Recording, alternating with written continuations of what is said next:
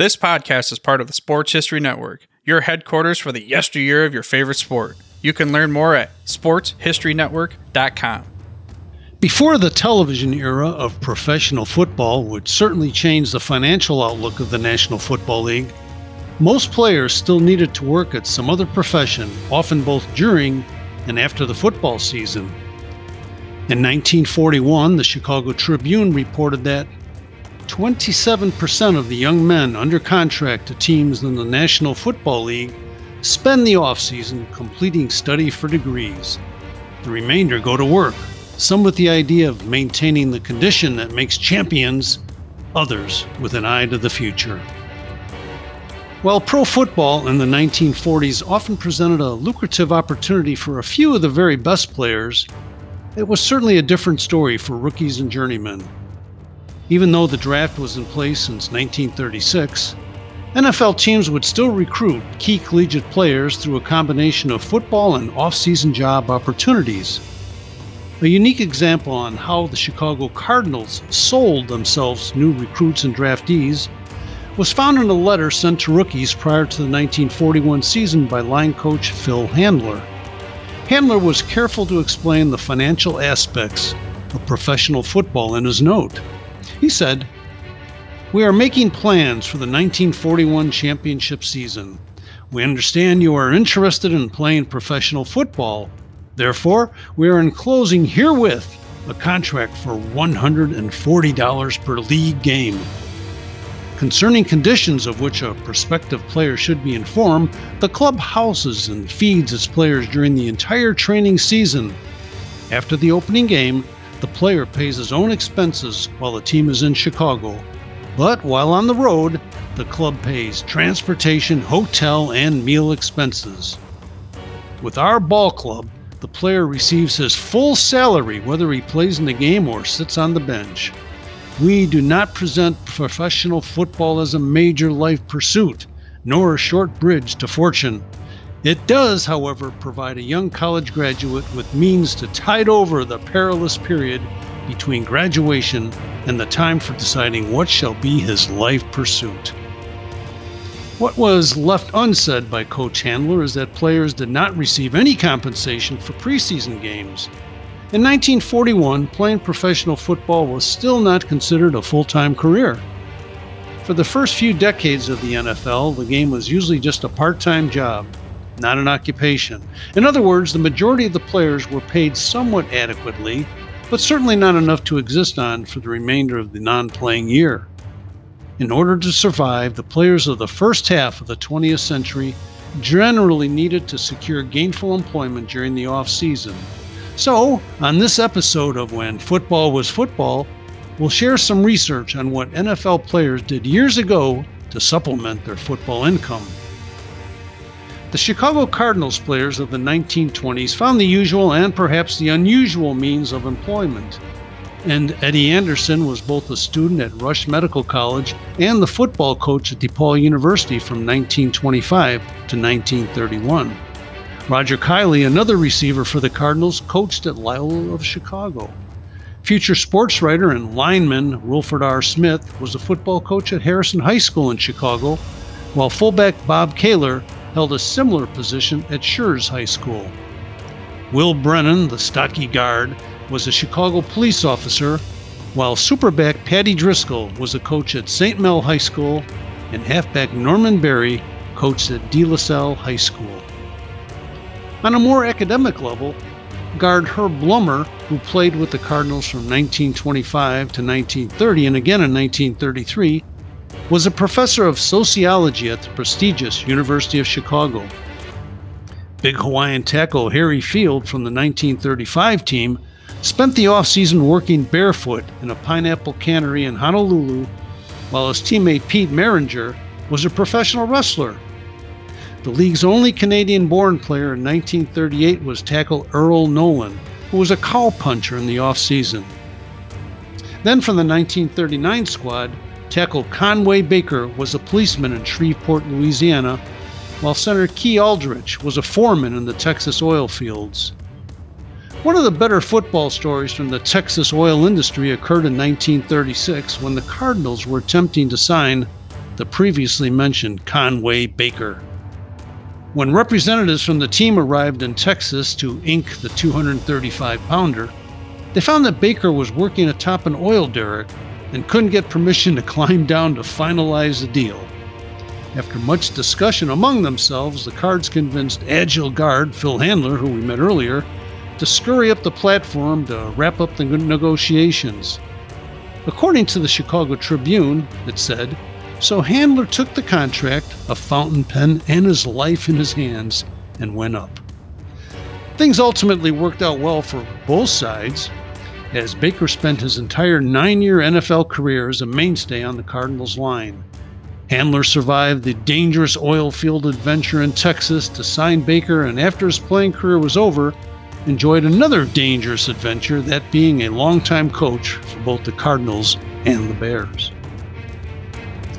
In the 1940s, the players continued to sample a variety of interesting off-season positions. Guard Lou Marotti was a welder, and Clint Wager played pro basketball and raised Chesapeake Bay retrievers. Defensive back Red Cochran sold sporting goods, while two-way star Marshall Goldberg was involved in the sale of industrial machinery. Mel Kuttner was an oil scout in Texas, and tackle Cactus Face Dugan was a member of the Oklahoma Highway Patrol. And you're probably wondering, who was Cactus Face Dugan? Well, the legend of tackle Guilford Earl Cactus Face Dugan seemed to grow with each pound the sturdy Arkansas native added to his football frame during his lengthy NFL career with the Cardinals and other teams. As an All-American lineman at Oklahoma, the big guy who weighed 230 pounds once showed up for preseason training looking a bit thinner than usual for the Sooners. The Seminole Oklahoma Producer newspaper shared the following exchange from 1939, Dugan's senior year. Somebody asked trainer Ted Owen, how does Cactus Face Dugan look? And Owen responded, damn good, Owen replied. He's down to 214 pounds in spite of the fact he's been home for a week, eating and loafing. Dugan then walked up just then, his stomach surprisingly lean. And what have you been eating? The others asked, admiring his trim build. Well, the tackle replied, fried chicken and fried squirrel. Dugan, whose unique nickname was apparently the result of his ever-present 3-day growth of prickly beard, hence the cactus reference, was drafted by the Giants and played with that team in 1940 before joining the Cardinals in 1942. And what about the Green Bay Packers? In 1941, the Chicago Tribune informed its readers that at Green Bay, Cecil Isbell, Clark Hinkle, and Don Hudson are undergoing rigid preparation for executive positions with the Kimberly-Clark Paper Company. They dig ditches, lug pulp, and push trucks.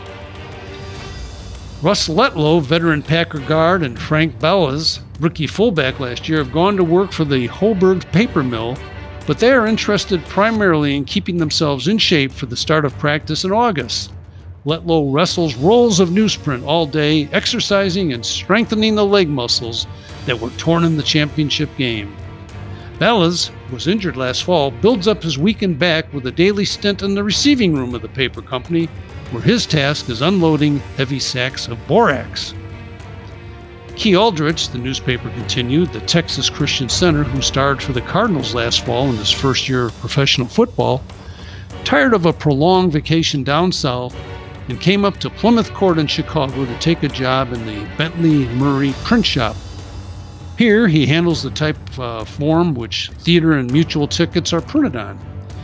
George Wilson, the Bears' end, has been studying refrigeration, and for his practical experience, he works for the Snow Ice Company on the west side of Chicago.